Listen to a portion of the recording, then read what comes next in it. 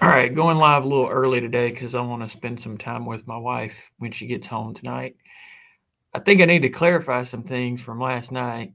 Uh, First of all, how do I know that this is what the narrative that the media wants? Am I just uh, inductive reasoning figuring this out, or is there some reason that I have to believe this? There is actually a reason I have to believe this.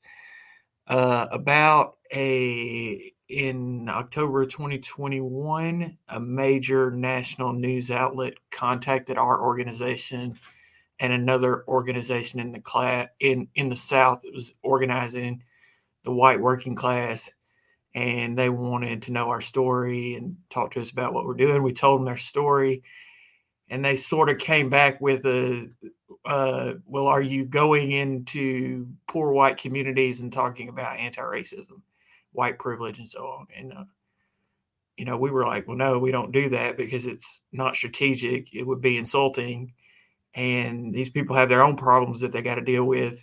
You know, community organizing is actually pretty complex, and people are actually pretty complex, and the problems that they face are actually really complex. People have very little power, and for us as people in organizations with some power to go in and sort of do this evangelical narrative, this Jehovah's Witness anti-racist narrative would be quite insulting to the people that we work with. Doesn't mean we're not committed to anti-racism. It's just that it's not a practical approach to organizing working class and poor white people. But that's the narrative they wanted.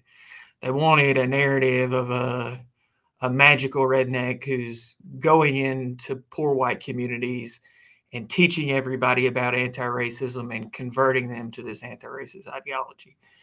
And, they didn't run the story because it didn't fit the narrative. And why do they have this narrative?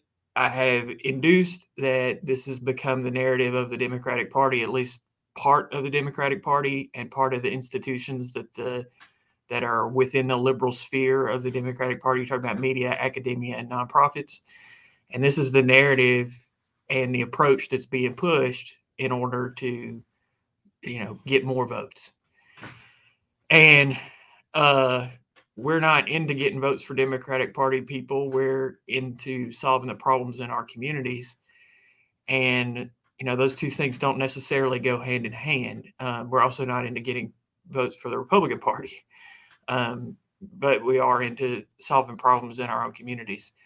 So, the media is going to shop around and find somebody or some organization that's willing to play the role of the magical redneck, the perfect anti-racist redneck who's going into poor white communities and converting people to anti-racist ideology. They're going to shop around until they find that person, and then they're going to promote that person. And that's fine. But there are reasons why we have come to the conclusions that we have come to, and it's not just speculation. So I will see y'all tomorrow evening, and y'all have a nice afternoon. Peace, y'all.